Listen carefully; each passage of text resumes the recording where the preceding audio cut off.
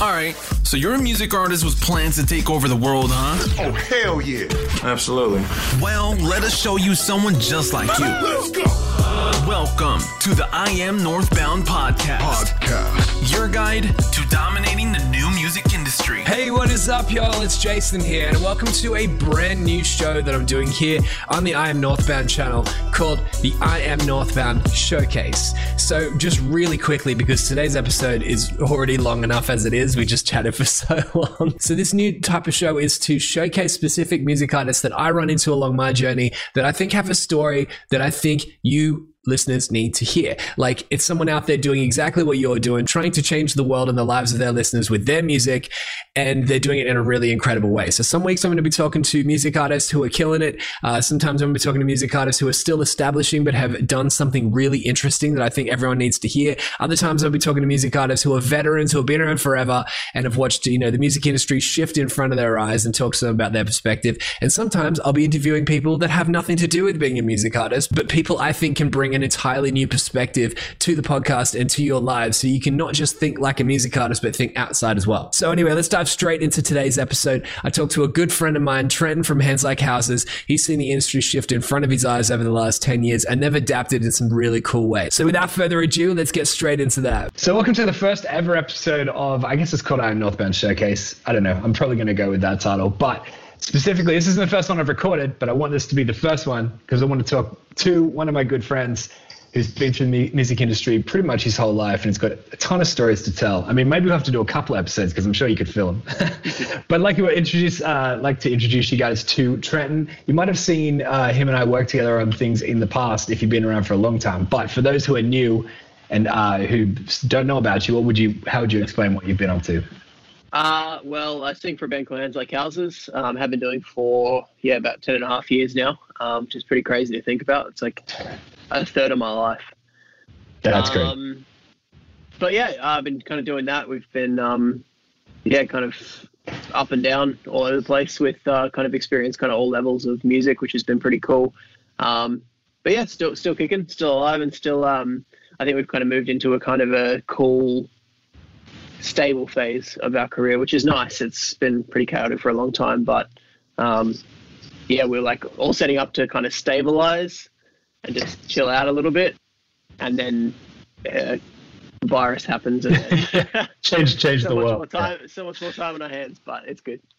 Yeah, so over that 10 years that you've been involved in the music industry, you would have seen it go through different shifts and cycles. So today I was thinking that the insight you could give is how a band like yourself, who established themselves in a different industry, have adapted to the current changes, and how you're embracing social media and modifying your approach to social media.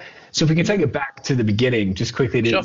What would you say is one of the biggest defining factors in the growth and success that you guys have had? What was responsible mostly for that? I think it's been the shift from the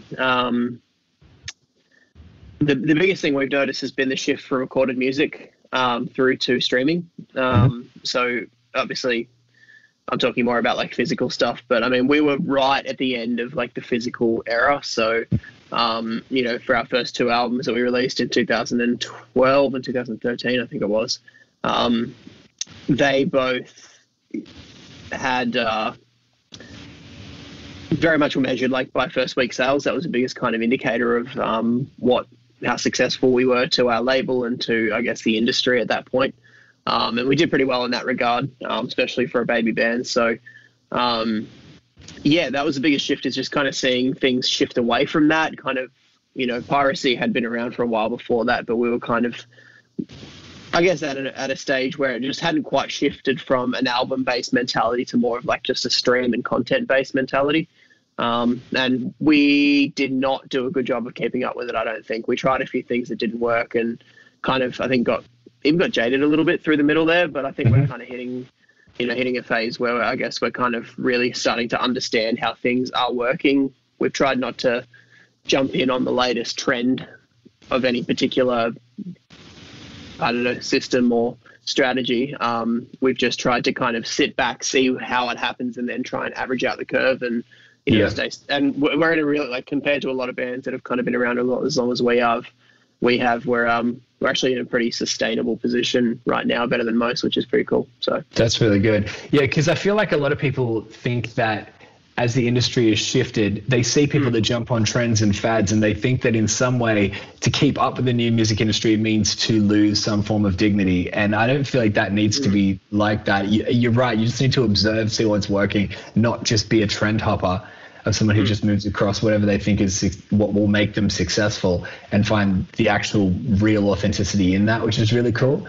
To take it back even further than that, what you said you were a band for 2 years and then you got signed to a record label or something like that. How did you guys go even about that process? For someone listening out there thinking that might be their path. Sure. I mean, for us, we basically wrote a bunch of songs, like a small handful of songs. I think we originally planned to record an EP. This is around 2009-ish. We'd kind of been together for about 12 months, and we had a couple of songs, and we recorded it in Australia at a studio in Sydney, and it came out all right. I think we did that classic rookie band thing of just like, oh yeah, we can totally record 4 songs in 3 days. That's a great idea. And we ended up with these really cool half done demos, because we were just, it's funny because we were 19, 20, 21. You'd think that at that age, you think, yeah, we've got this figured out, we've got this down. And then you look back and you're like, man, we were so naive. But anyway, but we did that whole thing, and we had a rough kind of handful of demos. They didn't really, they weren't up to scratch because we didn't dedicate enough time to any particular song. But we thought, well, for what it costs, this is post GFC, mind you. So the Australian dollar was actually killing it because we avoided the recession. So it was actually pretty much on par with the US. So it worked out cheaper for us to go to America and record our EP over there than it would be to spend the same amount of time here in Australia at the time, because studios were cheaper per day over there, because Australia was pretty, I wouldn't say monopolized, but particularly in our industry, in our kind of pocket of genre, I suppose, rock and punk and metal and hardcore, that sort of little world. There was only a tiny handful of studios in Australia, so they were doing pretty well, that particular place. So, just kind of through recording in the US, we kind of just happened to the producer we worked with the label, worked out with Rise Records a lot on a lot of their bands. That was part of the reason we went over there, was because we liked a lot of the bands that had been going through, and that kind of just became our foot in the door. Crossed, I guess our music came across the right people in the right time, and kind of had a few. I guess it's all just been kind of a knock-on effect from there. From networking opportunities, I'm trying to say. Yeah, that's a good idea. Yeah. That's really cool. Interesting to hear that, because I was thinking about that now. How much of, considering the shift in the industry, if you were to form your band today, would you take that same path, or would you do something differently? Hard to say. I mean, everything I know since, hell no, we wouldn't, because that wouldn't work. I don't think that could happen for a band now. You don't quite seem to have those cult producers the same way, because I don't know, it just doesn't seem to happen like that now. It did then. It was a very kind of, emo was exploding, and just seemed like everyone was within that, that same little very narrow stream. So there was a really strong kind of sense of brand identity within that scene. And we just got lucky that we were kind of in the stream at that time, but I just don't think that environment exists anymore. So I definitely would never say to a band that's the right way to go about it. Interesting, right? So as you've seen streaming start to take over, you would have obviously seen you would have to have at least adapted the way you sold your physical media. And someone from looking on the outside in, I see you guys do a lot of limited presses of vinyls and that kind of stuff too. It's a really interesting way of diversifying the merch and keeping physical sales up. Yeah, I mean, vinyl is very much a collector's thing. So, your variants, we do one-off variants. We don't reprint certain colors or styles, just to create that sense of, I guess, FOMO. But it's not, we try not to be predatory with it. I think, we just try and keep a balance. We put it out when it makes sense to put out, and kind of stagger it a bit. But yeah, I mean, to be honest, streaming, when it comes to streaming, we kind of cooked that in the first place. Spotify only became a thing between our second and third albums, and with our third album, we made the decision with our label, like we were talking about, this thing that was coming up. And at that point, literally no one was paying for Spotify at all whatsoever. So there was absolute sweet nothing royalty wise. I was setting myself up for an F-bomb there, but yeah, I dodged a little E on the episode. Thanks for that. Yeah, that's all right. I got out of it. I dodged it. But yeah, we just thought, let's trial just like delaying the release. So like put it on physical media first, and then I think it was like a month later we'd put it up, or like 2 weeks later we were going to put it on streaming.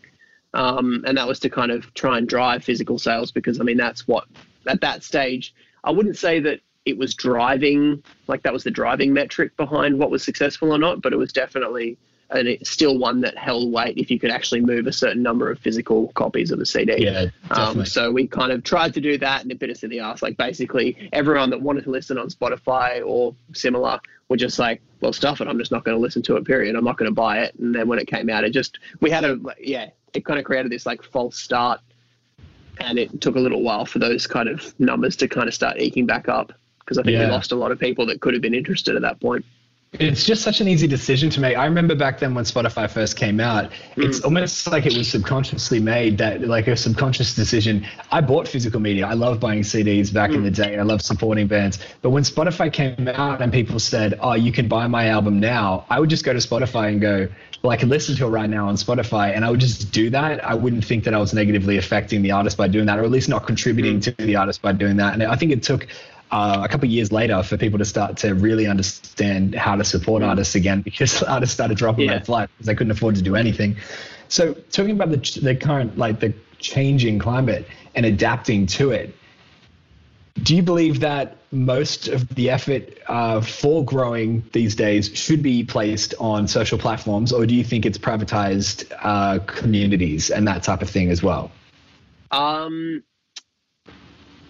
I would say social media is prime for promotion, but then the only way to actually create a sustainable career is through your community, through building, through your, I guess deeper options and your diversification of your business. Obviously touring is still significantly the biggest draw card and the least consumable one in that, if that makes sense. Like, because music is infinitely reproducible in a digital format, then that makes music consumable. Whereas like a live experience isn't something that can be digitized the same way, like even through a high quality live stream. So it's like that's still a really valuable commodity, but I think we're realizing now that touring is off the table for the foreseeable future. We're really having to kind of dig in on diversifying our business and looking into those other opportunities. So yeah, social media is very much about getting out there and putting your information out there and reaching people. But I wouldn't say it's the point of it's not what makes you successful. I think it's what gets you there, but it's not how you maintain your business and enable it for yourself. Yeah, I totally agree with that. It's capturing the interest, and then as they get closer toward connection, you build them toward a privatized community, because you guys are killing that. But I was going to get to that now, but we'll get to that in a second. You just made a point there about with the changing music industry shift, specifically with the coronavirus stuff going on. A lot of the shows have stopped. Now, a lot of bands have reacted to that by either not doing anything at all, complaining about it and not doing anything at all, or doing like acoustic shows from their lounge room. Yeah, you guys actually set up like an incredibly professional production that rivaled like a festival performance that made me stop in my feet, and I watched a whole ton of it because it was just so high quality. What was the thought process behind that, and what was the response from it? Yeah, that means a lot, because I know how much you've got on your plate on any given day. So, but no, I think the idea for us, we were talking about it. There was a company called Eaves or EABS. Based out of Canberra, that are a live performance, like a stage production company. So they do audio equipment, lighting, all that sort of stuff, and their entire industry is just gone. Yeah, so true. It was their quick thinking to kind of pivot. Like, we're lucky that we have a good connection with them through mutual friends that work for them and with them. Some of our touring crew actually work for them, the rest of the year. So we kind of had that, I guess, mutual connection there at a personal level, but we were able to kind of just have a conversation with them and like, look, this is what they're trying to do with like shifting towards a live streaming format, and they've done that very quickly. They've also gotten a heap of help from ACT government and a couple of grants and stuff to actually shift their infrastructure. And so they've actually just picked up a venue now, and they're running live in your lounge as like a full website. Cool. It's their brand that we kind of bought into early. But the big thing about it was just getting ahead of the curve. Like, we knew it was only a matter of time before everyone got on there with that. So it was one that, we certainly weren't the first to put on a high quality, like full production live stream in the context. But I think for our community, for our world, I think we did manage to get in early, and I'm talking about doing the next one already. So just trying to figure out how to do it without getting into that conversation where you're trying to outdo yourself every time over, always raising the bar. So we're figuring out how to do it without jumping too far ahead. Yeah, because I was I had assumed that it was just an idea of like, so from the band's perspective, like, how do we just do it? I didn't think that from the audiovisual company that they also were in the same position. So it was a mutually beneficial arrangement. I feel like that's a really big point, is to think, if you're in this position, who else is too? So you can create a mutually beneficial setup that can actually help both of you, because I know about that brand now, and like everyone on the stream did too, and like the videos were awesome too. So it's like, and just for like a leveraging thing, it's not like you guys are performing from like over Skype from all the different corners of the world you are in at that time. You did a live stream together, and that's just something that high quality was like bringing the concert to the lounge room, which is, I think a lot of people try to do, but it's very seldom executed in the way that you guys did it. Yeah, we watched the TV one that I think Channel 9 did here in Australia a couple of days ago. It was such a mishmash of like genuine good quality performances and some stuff that was clearly pre-recorded and edited and backtracked and I don't know, it didn't feel very live, a lot of it. Some of it did, but it not in a good way. It didn't feel live. It just felt like, it felt live but not professional, or it was the other way around. It was professional but it didn't feel live. They just kind of. So we embraced it, and once in a while, it was definitely a strange experience and a lot we learned from it to do better next time. But it was a lot of fun, and we really enjoyed being able to do it. And the crew was great. The response was great, and we took donations for the crew mainly, but also just to kind of help offset our festival that we just lost for that weekend. And people were really generous and got behind it. So I think it just comes down to having that message and having that sense of honesty. I think as a band, you never want to be a charity case, but still don't be afraid to kind of frame things of like, hey, we need to support, and people are generous in that sort of thing. So it's been we got really lucky. We have some great fans. Yeah, of course. And speaking of those fans, you have recently really tried to refine the concept of the privatized community you guys are doing, shifting to an interesting take on the Patreon model that's supported more on loyalty based on buying your way in, which I think we both agree is a fantastic model. Can you go into a little bit about that and how you're actually rewarding people supporting you over long term? Yeah, well, I mean, we've seen a lot of bands use Patreon. I remember when Patreon first came out, the bands that kind of took it up first got so much hate from, I guess the what do you call it? Like the furrowed brow skeptics of the internet. They're just like, why should I pay for that just to hang out with the band? I shouldn't have to pay for friendship. Like, it's just that kind of sense of entitlement. And there was a lot of, I guess, bad juju around it when it first came out. Well, you said before you don't want to be a charity case, and it did kind of read that way in the beginning. Exactly. And I think the trouble is, like, when you've got a finite amount of time, you get caught into that kind of supply and demand and setting arbitrary prices. So if to go out and have dinner with the band, like, what's that worth? Like, how do you put a number on that? Like, we are just regular people that just have a really cool job that we get to express ourselves through. Like, that's, you know what I mean? It's such a hard question to answer, and one that I've never felt comfortable with. Like, even with our own kind of VIP tour tickets that we've done in the past, we've always, tried to make them either cheap as possible for as much as possible, or like built it around like a couple of like merch items and experience things, and just getting to do a meet and greet before a show. That was just kind of almost an extra thing. That's for us. That wasn't what people should be paying for. What we wanted to charge people for. So I think we've kind of just taken that methodology and that principle across to like a digital space. So we've, but yeah, coming back to the loyalty thing, we wanted to reward sticking around for the long haul rather than just how good your job is. So we've seen bands with like $20, $30, $50, $60, $80 monthly price points. And don't get me wrong, there are super fans of ours that would happily pay that, but I think there's such a big expectation of what that entails. Yeah. So I would rather have 1,000 fans paying $5 each than fans paying $1,000 each. Yeah.